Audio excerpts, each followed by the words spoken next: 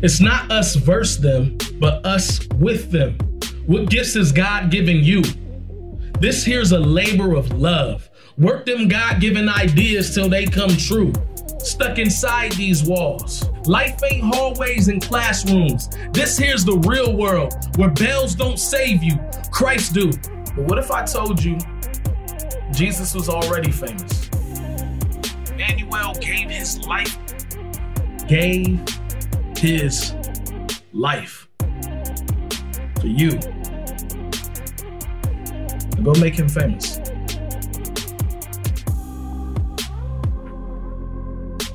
Hey everybody, good morning and welcome to Christ Community Chapel. Really glad to see you this morning. Welcome those of you over in East Hall. I feel like saying welcome back because most of you took a snow day last Sunday, which is understandable, but it's good to have you back. All right. We have a theme for this year, and our theme is to make Jesus famous. In the last few weeks, we've been talking about how. How is that going to happen? How do we make Jesus famous? And we're moving in concentric circles. We started with making Jesus famous at home, to the people God has put right in front of you. And then last week, making Jesus famous in our communities, which are really the groups that we hang with, that we study with, that we work with, that we play with. And then this week is making Jesus famous in our region and in our world.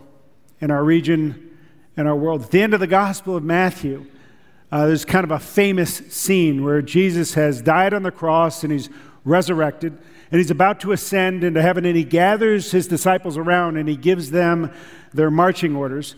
It's called the Great Commission. This is how it reads. This is beginning of verse 16. It says, "Now the 11 disciples went to Galilee, to the mountain to which Jesus had directed them. And when they saw him, they worshipped him, but some doubted. And Jesus came and said to them, 'All authority in heaven and on earth has been given to me. Go therefore and make disciples of all nations, baptizing them in the name of the Father and of the Son and of the Holy Spirit, teaching them to observe all I have commanded you. And behold, I am with you always to the end of the age.'" This is God's word. It's very inspiring. It's also a little outrageous. I think Matthew even recognizes the outrageousness of it because he names how many disciples there were at that moment. There were 11 guys. And Jesus' marching orders to them is to go into all the nations and make disciples. These are guys who had scarcely been out of Galilee, let alone Asia or Europe or Africa. Of course, it's like Jesus huddled them up and said, "Everybody put their hands in." This is right before I'm about to go. Hands in, all the nations on three. Ready? 1, 2, 3. All the nations, right? And then Jesus leaves. How are they going to do it? Maybe the more important question is, how are we going to do it? How are we supposed to do it? Before we tell you where we're going, as far as where we feel like God is taking us to reach this region and the world, I need to kind of review a little bit of where God has had us, where we've been. We built this building in the year 2000. What's that? 18 and a half years ago, right? A little bit more. And when we built this sanctuary, we thought, this will be great because our entire church will be able to worship in one service. That's all we'll need. We'll just be great from now on. And then we had to go to 2 services and then quickly 3 services on a Sunday morning. And after we went to 3 services on Sunday morning, we thought, well, our next step is to take a Saturday night and start a service on Saturday night, so we did that. And when those filled up, we thought, I don't know what to do now, but then we got the idea, maybe we could start a venue across the atrium in East Hall, because maybe we could get people to have live worship there and then have the sermon come up on the screen, and people might actually buy in. And those of you who are at East Hall, thank you for buying in. All right, and so we did that. And that helped us to maximize this building and actually reach as many people as we possibly could here. And once we decided that we found out people would walk across the hall to go to church, we thought maybe people would do that across town. And that's when the idea of campuses came. Though we could start a campus of Christ Community Chapel in Stowe or Aurora or Highland Square. And people could go there and they have live worship, and then the sermon might come up on the screen, and that would still be like Christ Community Chapel in a remote location. Right? And so we started those campuses. And the idea was that we could get more apples from an orchard than from a single tree. That was the idea, right? That a church is like a single tree that bears fruit, and it doesn't matter how big the single tree gets or how many apples a single tree can produce, an orchard can produce more. So we started doing that. And then about 2 years ago, I feel like God was trying to tell me something about church planting, and I couldn't figure it out. Because church planting is a little bit different than a church campus. A campus, I told you, we wanted people who walked in to know that they were in a Christ Community Chapel, whether it was Stowe or Aurora or Hudson. Right? It's to make a crass kind of example. It'd be like a Panera. Right? You always know when you walk into a Panera. But a church plant is more like a local coffee house, where each one could be absolutely unique to that particular community. And we really didn't know anything about church planting. And so I was praying about it, and those of you who have heard me talk about how I discern God's will for my life or the kind of the direction of the church have heard me use the analogy of a jigsaw puzzle, that there are pieces that float around for a little bit, and then finally I see God put them together and the right pieces fit in the right place, and I can finally see. So I knew that there was something that God was trying to tell me about church planting, but I didn't know what, so I was praying. I was meeting with different people. I met with Jeff Bogue over at Grace Church in Fairlawn and talked about what he was doing and whether we could cooperate with what he was doing. I talked with Ryan Johnston down in the chapel in North Canton to see what they were doing. And then we gave some money to some church plants in Akron and in Toledo, but it still didn't seem like I was understanding. And then I met a guy named Zach Wyrock. Zach and Amy Wyrock planted a church in Cleveland called City Church. And they did it 7 years ago, and this is the way they did it, and I love this story, so I'm going to tell it to you. So they knew they wanted to plant a church, but they wanted to plant a church in a place where there wasn't a gospel preaching church in the area. And they had never been to Cleveland before, so they show up and they go to University Circle and they go to the visitor center there, and they ask the lady there, "Hey, we're new in town. We're looking for an evangelical church." And the lady said, "What's that?" And they said, "Well, it's a church that teaches that the Bible's true and that Jesus is the way to God." And the lady laughed. And she said, "No one believes that around here. Here's a list of 10 churches, but none of them will teach what you just said." And so Zach and Amy said, "We're home." And they planted City Church. City Church grew to 500. They planted another church in Ohio City. They're planting a third church in North Collinwood later on this year. So I began to meet with Zach to kind of pick his brain about church planting, because he was somebody who was passionate about church planting, but he knew it not just at a theoretical level, but at a very practical level, because he had lived it and done it. And I never met anybody that kind of understood it like that. And as we talked and as we met, I started to get this inkling that maybe God was trying to tell me that Christ Community Chapel was right in the right spot, historically, right here, that God has brought us here to do something special. To not only be involved with church planting, but actually kind of be the ones that train church planters and equip them and resource them and deploy them. And so we actually could move the needle in Northeast Ohio.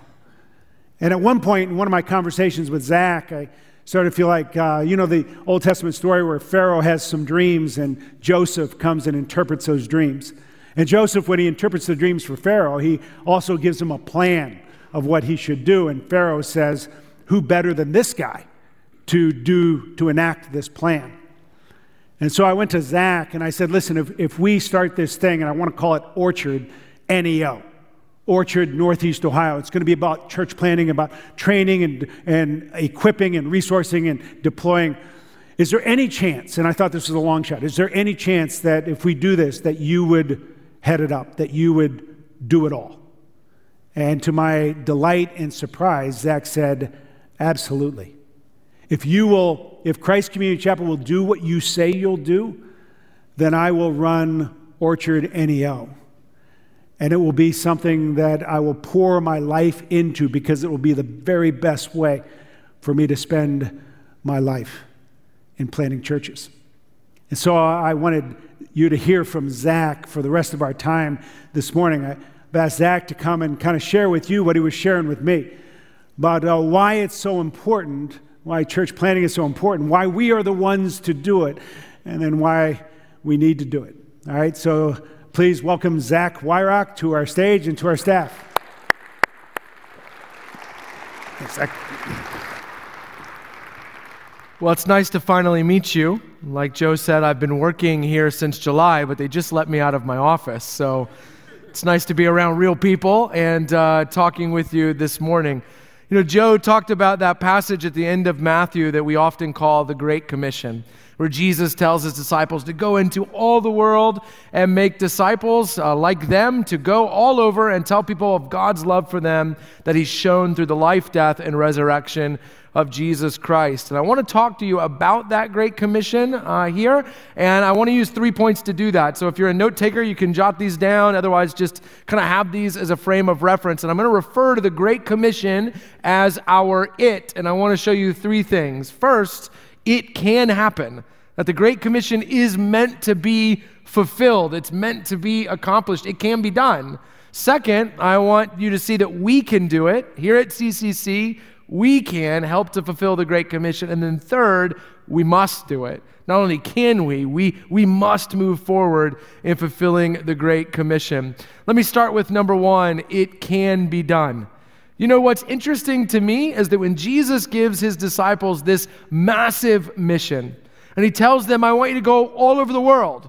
And that's amazing because at this time, there are no cars or planes or trains. There's no internet, no cell phones. And he tells them, I want you to go all over the world. I want you to cross racial lines, ethnic lines, cultural lines. I want you to go to places where they don't speak the same language as you, places you didn't even know existed. Go everywhere and tell everyone. And not just tell them, but tell them everything that I've told you, which is a lot, and tell them in such a convincing way that they would too want to become my disciples, even getting baptized. What I find amazing is when Jesus tells them all of that, nobody asks any questions.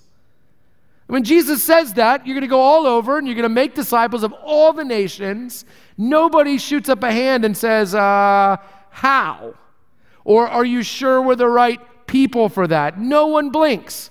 Now, what's amazing about that is, first, it's a very big thing Jesus tells them to do, so questions would make sense.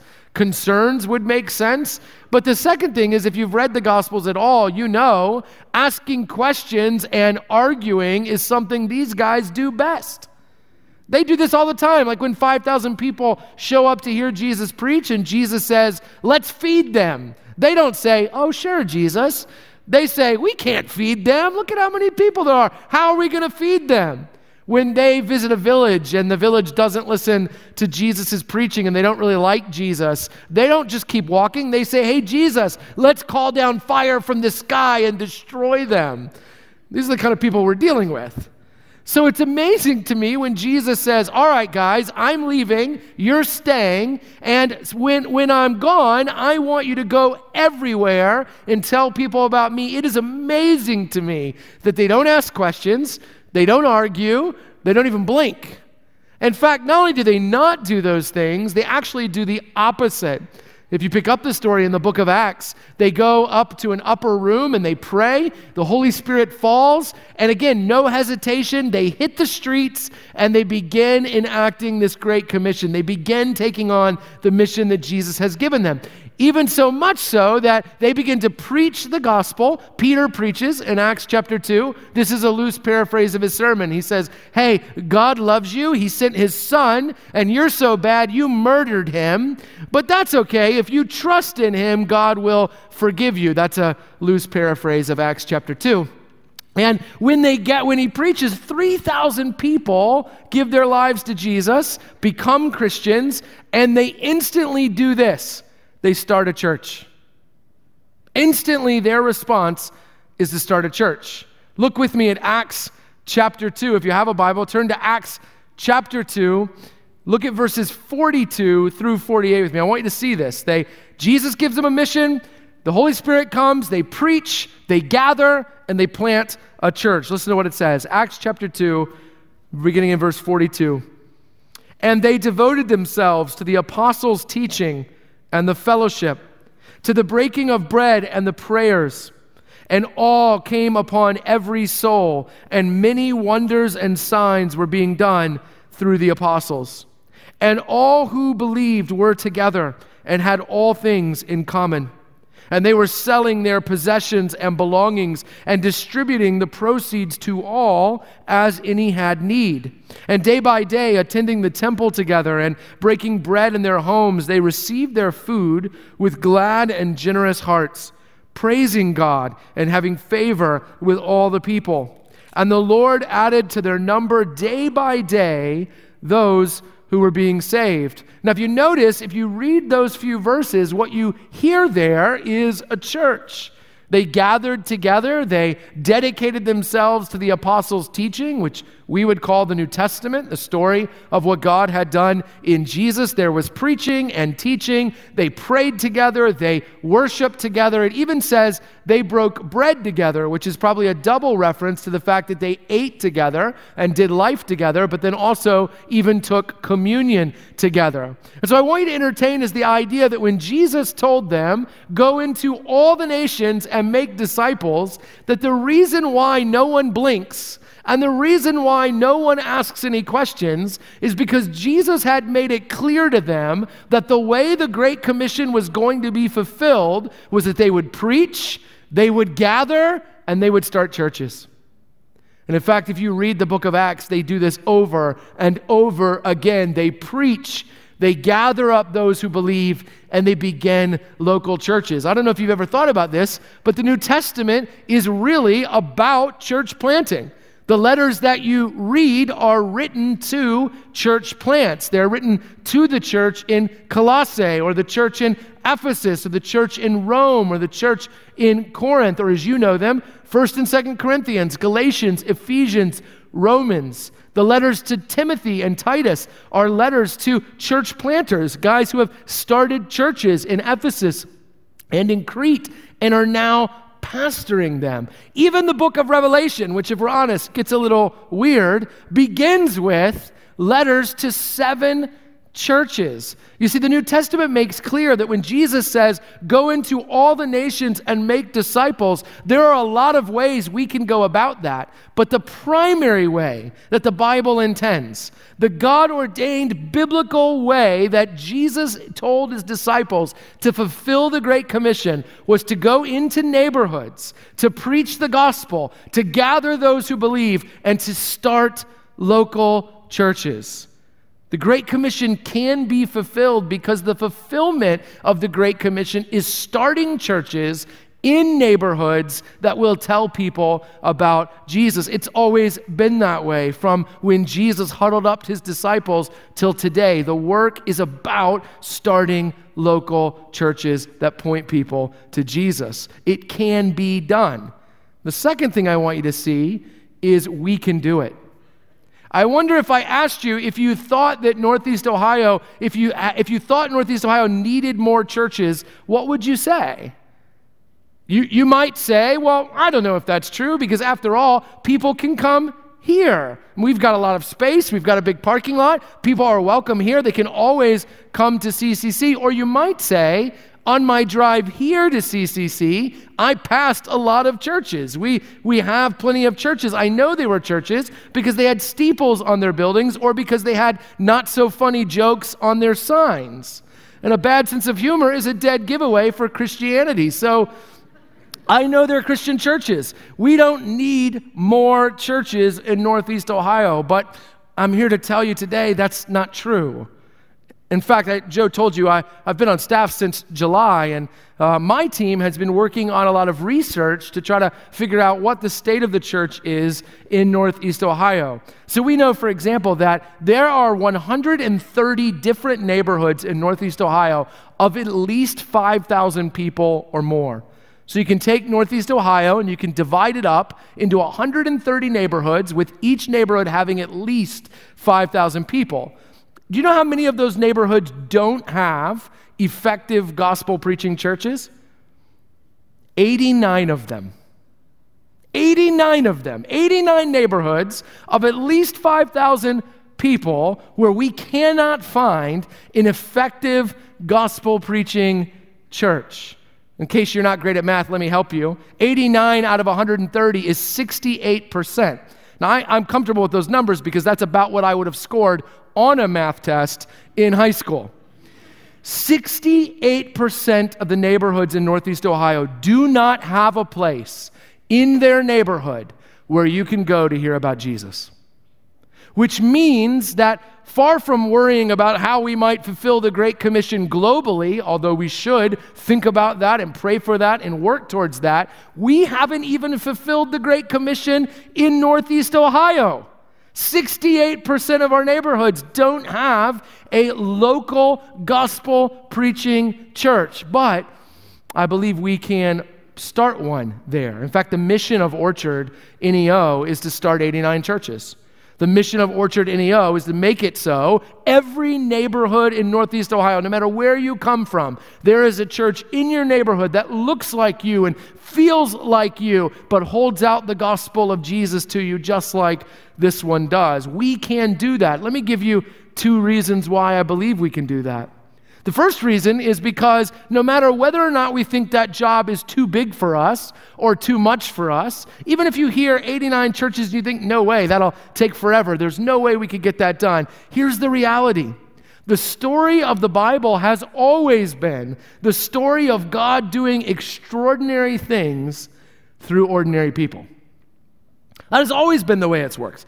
God doesn't scan the earth and find the most impressive people and then hand-pick them for his mission. He uses ordinary people to do extraordinary things. In fact, think of the disciples, the ones Jesus huddles up and says, all right, guys, you're going to go into all the nations. You can't name all 11 of them. And the reason why you can't is because at least 7 of them, we don't know anything about them other than their names. They don't do anything impressive. They just exist. That's what they do. And the ones whose names you do know, a lot of times that's for negative reasons. You don't know Thomas because he led a great Bible study. You know Thomas because he doubted. A lot of us don't know Peter because he wrote books of the Bible. We know Peter because he denied Jesus. But when Jesus gathers them up and says, okay, guys, you 11, you are going to take the gospel all over the world, he's putting an emphasis on the fact that the hope is not in their ability, but in their connection to him. Because the Bible is always about ordinary people being used by God to do extraordinary things. But let me give you a second reason why I think we can do this. CCC is not actually an ordinary church. It's not.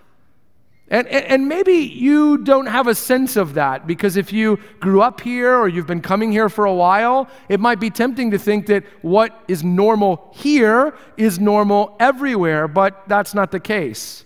Let me give you a metaphor that'll help make sense of this. I have 5 children, which means my life is a blur, and it's amazing I have pants on today. And I have 5 kids, and I know they're growing all the time, but I can't really see it, mostly because I'm half asleep all the time. And so I have 5 kids, and they're growing, but I don't see it. They look the same to me today as they did yesterday, as they did the day before. And I often lose perspective as to how my kids are getting older until I'm around someone who hasn't seen my kids for a while. And then when they see them, they're like, oh, wow, your kids, look at this kid or that kid. They're getting so big. And then I re-look at them, and I'm like, wow, I'm getting old. They are getting big. I get perspective. So let me tell you, maybe be like that visiting relative to say to you, if you have lost perspective, let me help you find it again. What's happened here and is happening here at CCC is extraordinary. It's amazing. And let me just point out a couple of the ways that what's happening here is amazing and is particularly helpful to starting 89 churches all over Northeast Ohio. Like, for example, the people you have coming. Like I told you, there are 130 neighborhoods in Northeast Ohio of at least 5,000 people, right? And there are 89 of those neighborhoods that don't have an effective gospel preaching church. 16 of those 89, so 130 total, 89 don't have a church, 16 of the 89 that don't have a church, 16 of those neighborhoods are neighborhoods of at least 25,000 people. So you're talking about heavily culture-shaping, culture-influencing neighborhoods in Northeast Ohio with lots of people. 16 neighborhoods of at least 25,000 people where we can find 100 people who are coming to CCC regularly. Think about that. 16 neighborhoods with 25,000 people in them where there is not a gospel preaching church in that neighborhood. So that if a person woke up on a Sunday morning and said, hey, I think today I'll go hear about Jesus, they couldn't. A place like that does not exist in their neighborhood. And yet there are 100 people leaving that neighborhood every Sunday or Saturday night to come here.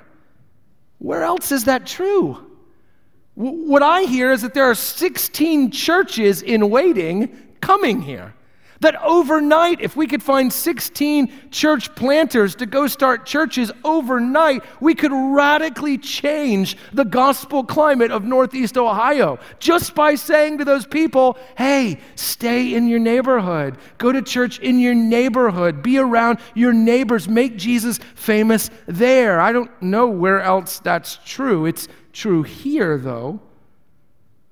Let me give you another way that CCC is extraordinary. Your resources. And it's part of the church planning code that if you get a chance to talk in front of people, you got to talk about money. And the reality is you have a lot of it here. And that's not a reason to be ashamed. That's a reason to be mindful of the fact that God has given you resources that He wants to use for the kingdom. So not only do you have people coming from all over Northeast Ohio, but look around. You have a lot of resources as well. Though that's extraordinary. But let me give you another thing that's even more extraordinary, and that is the culture that exists here. You see, there are a lot of churches, well, maybe not a lot of churches. There are other churches that have as many people as you do. And there are other churches that have as much money as you do. But I've never been around a church like this one where the culture is so open-handed. Where the mindset is, hey, God puts things in our hand, whether it's people or money or resources of another kind. God gives us things so that we can give them. And God puts them in and He uses them, and then He puts more in and He uses them. I've never been around a place like that. The tendency in churches, even this size, when a church planter shows up, is to start gathering things and holding on to them. Don't take our people. Don't take our stuff. Don't take our things. Don't take our money, but not here. In fact, when Joe and I were talking about what would eventually become Orchard, there were times I just wanted to poke him to see if he was real. And he said, Zach, if you were going to run Orchard, what would your non-negotiables be? And I said, well, here's one. I'd have to be able to walk into any room. Staff members, volunteers, leaders, givers, whoever. I'd have to be able to walk into any room and say, hey, we're starting a church in your neighborhood. I need you to stop coming here. And you'd have to be okay with it. And he said, that sounds great. And I thought, you don't really mean that. And so about a month later, he asked me to speak to the staff at kind of a staff training event. And I thought, I'm really going to test this out.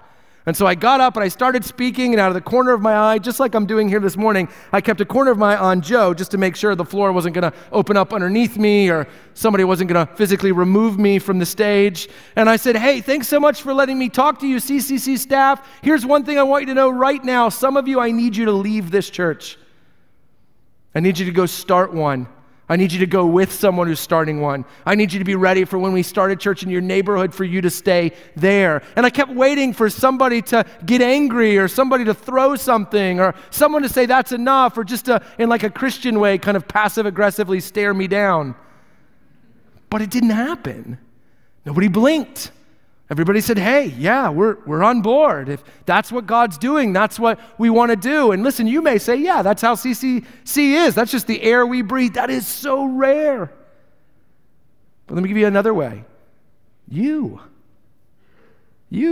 make CCC extraordinary, because in order to plant churches, it takes all kinds of people. It takes people who live in the neighborhoods. Listen, if you live in one of those 16 neighborhoods where there is no church and there's 25,000 people, you are more important to me right now than anyone else in this room, because we're never going to be able to plant a church in your neighborhood if you won't be part of it. But some of you are willing to move into neighborhoods with a church plant. I need that. There may even be someone here who's like, I want to plant a church. I need that. We need that. But others of you would say, hey, I'm not going to move and I'm not going to plant, but I'll give. I'll pray. When you bring church planters here to train them, I'll encourage them. I'll take them to dinner. Some of you say, hey, I know real estate or insurance or the law, and that's great because when we plant churches, we've got to buy or rent buildings, and we need to know what happens if we blow them up. And you can help with those things. Church planting takes a lot of different skills and a lot of different expertise, and that's what's great at CCC. You have all those things. And so what I'm trying to impress upon you is that the Great Commission can be done. You do it by planting local churches, and we can do that. And not only can we do that, we are uniquely equipped to do that. There are things true here that need to be true in order to plant 89 churches, and they're all true here, and that they're just not all true at a lot of other churches. God has made that happen here. We can do it. We can. But number 3, we must. We must do it. Listen, my goal today is not that you leave here saying, hey, that church planting stuff is pretty exciting. I mean, that guy's a little crazy, and I can't believe he tricked Joe into hiring him, but that church planting stuff is pretty interesting. That's not a win for me. A win for me is when you can't sleep tonight because you're burdened by the fact that 68% of the neighborhoods in your region don't have a gospel preaching church. A win for me is when you drive home today and you can't shake the reality that you didn't pass any churches. Or like in my neighborhood, you can't shake the fact that the church buildings you passed are now condos or community centers because nobody gathers there to talk about Jesus anymore. We need to go from we can to we must. There needs to be an urgency, a burden. The metaphor I think of is like, for example, I know that I have money right now that could be used to help people in need. I know that intellectually. I know I have money with my debit card and my credit card. I mean, I haven't carried cash since like 1998, but I have access to money that I know could help people in need. But that's not the same as having a child in front of me who needs food or clothes or shelter. In that moment, I wouldn't think about my budget. I wouldn't call my wife and see what she thought. I wouldn't pray about it. I'd scoop that child up and I would leverage everything I had for them. And I wouldn't say, I can do this. I would say, I must do this. And that's where I need us to get with church planting. How? Why would we say we must? Let me give you a couple of reasons. The first one is people who die apart from Jesus face God's judgment and an eternity separated from God in hell. Now, I know we believe that theologically. We would articulate that on a theological exam. We get that conceptually, but often that doesn't inform the way we live. We say that's true, but we don't necessarily live as though that's true. But in order for church planting to be a must, we would have to start to really believe that that's true. Like, for example, the fact that you could go to the visitor center in my neighborhood and say, where can I go to hear about Jesus? And the answer back would be nowhere. No one does that here. There are 65,000 people in my neighborhood.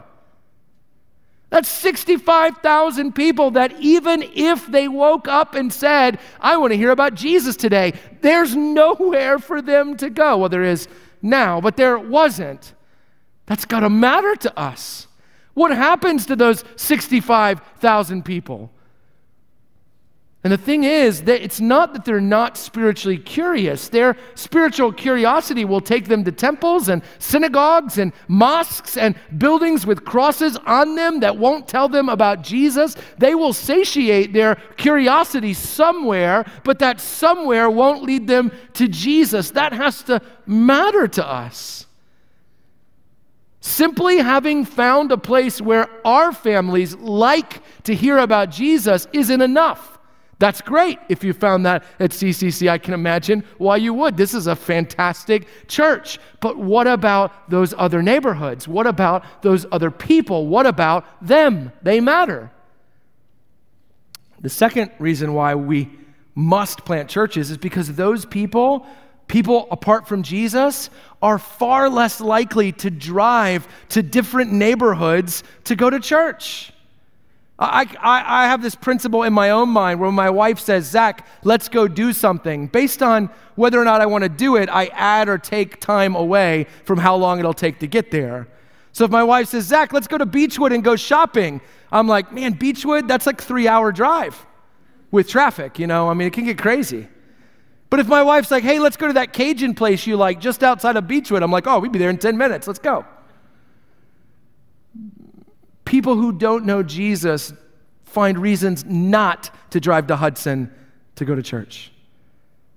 And some of you know this experientially because you invite your friends or family members or neighbors and you can't mobilize them. Look, I live in Cleveland Heights right now. Before I met Joe, I wasn't sure what existed east of 271. It was like one of those old-time maps where it just said, there be dragons. You know, I don't know what's out there. I knew in the fall you could apple pick out there somewhere, but beyond that, I didn't know. How much more so are my unbelieving neighbors less likely to drive to Hudson to go to church? When my wife and I moved to Cleveland, one of our next-door neighbors was a lady named Maritza. She's an incredible woman. She was the single mom to a 3-year-old boy. She was getting her MD simultaneously while she got her PhD in genetics. She was like Wonder Woman. And when my wife met her for the first time, Maritza said, why did you guys move to Cleveland? Clevelanders are always fascinated when anyone moves to Cleveland. So what brought you guys here? And Amy said, oh, we moved here to start a church. And Maritza said, oh, okay, what kind of church? And that can be kind of a loaded question, so we just decided to answer back, a Jesus church. And Maritza said, oh, Jesus. She said, you know, I know the name, but I don't know anything about him. Now, Maritza's problem wasn't that she lived in some remote village that missionaries just hadn't gotten to yet. Her problem wasn't a lack of education or a lack of intellect or even a lack of intellectual curiosity. Her problem was there wasn't anyone in her neighborhood there to tell her about Jesus. How many more Maritzas are in Northeast Ohio? How likely is it that they will drive here to come to church? Joe told me that last Easter you guys had like 10,000 people on Sunday. I can't even wrap my mind around that. That's like how many are left in a Browns game in the fourth quarter. I just can't even get my mind around 10,000 people. And so it could be tempting to say, hey, aren't we doing our part? I mean, 10,000 people came here. 10,000 people heard about Jesus. That is a lot for one church to do. We're doing our part. And look, praise God, you are doing amazing things. That's amazing. I'm so glad that if 10,000 people went anywhere, they went here. I'm so glad for that. But you see, it's all about which number you choose to focus on. Because that really means that about 1.39 million people in Northeast Ohio were not here. And many of them weren't anywhere. And in order to engage them with the gospel, we're going to need not to sit here in Hudson and wait for them to come. We're going to have to go to them. And we're going to have to start something in their neighborhood that looks like them and that feels like them, that meets in a place where they know and they're comfortable, that will tell them about Jesus. We must. But here's another reason why we must, and let me end with this. If it's true that God has uniquely equipped this church, that he has given this church people and resources and a culture, let me ask you a question. Why has God done that? He could have done that anywhere. Why has he done all the amazing things he's done at CCC? Why has he done them here? Here's what I believe. I believe God has done all the amazing things he's done at CCC just for this moment, just for this mission. That the God-ordained plan for the life of this church and for the lives of those of us who are here is to spend our lives seeing 89 become 79, become 69, become 59, 49, and so on, so that when we die, we might say, no matter where you live in Northeast Ohio, there is a place in your neighborhood that will tell you about Jesus. No one else can aim that high. We can because God has enabled us to, therefore we must. We must begin to think about individual neighborhoods and individual people who need to hear about Jesus. Listen, let me just say this. The difference between Orchard planting 89 churches or 8 or 9 churches is you. It's whether or not you can get excited about this, whether or not you can get behind it, whether or not you would say, it can be done, sure, we could do it, sure, but whether or not you'll say, we must do this for the glory of Jesus and the good of our neighbor. We must plant churches. Let's pray. Father God, do extraordinary things through Orchard in spite of the very ordinariness of the people who work there and the people I'm talking to now. We know whatever it is that CCC could boast about has been given to this church by you. We don't take any credit for it. I certainly don't take any credit for it. But we also understand what you've done to leverage for the glory of Jesus. God, help us put our yes on the table for whatever that might look like for us in church planting. In his name we pray. Amen.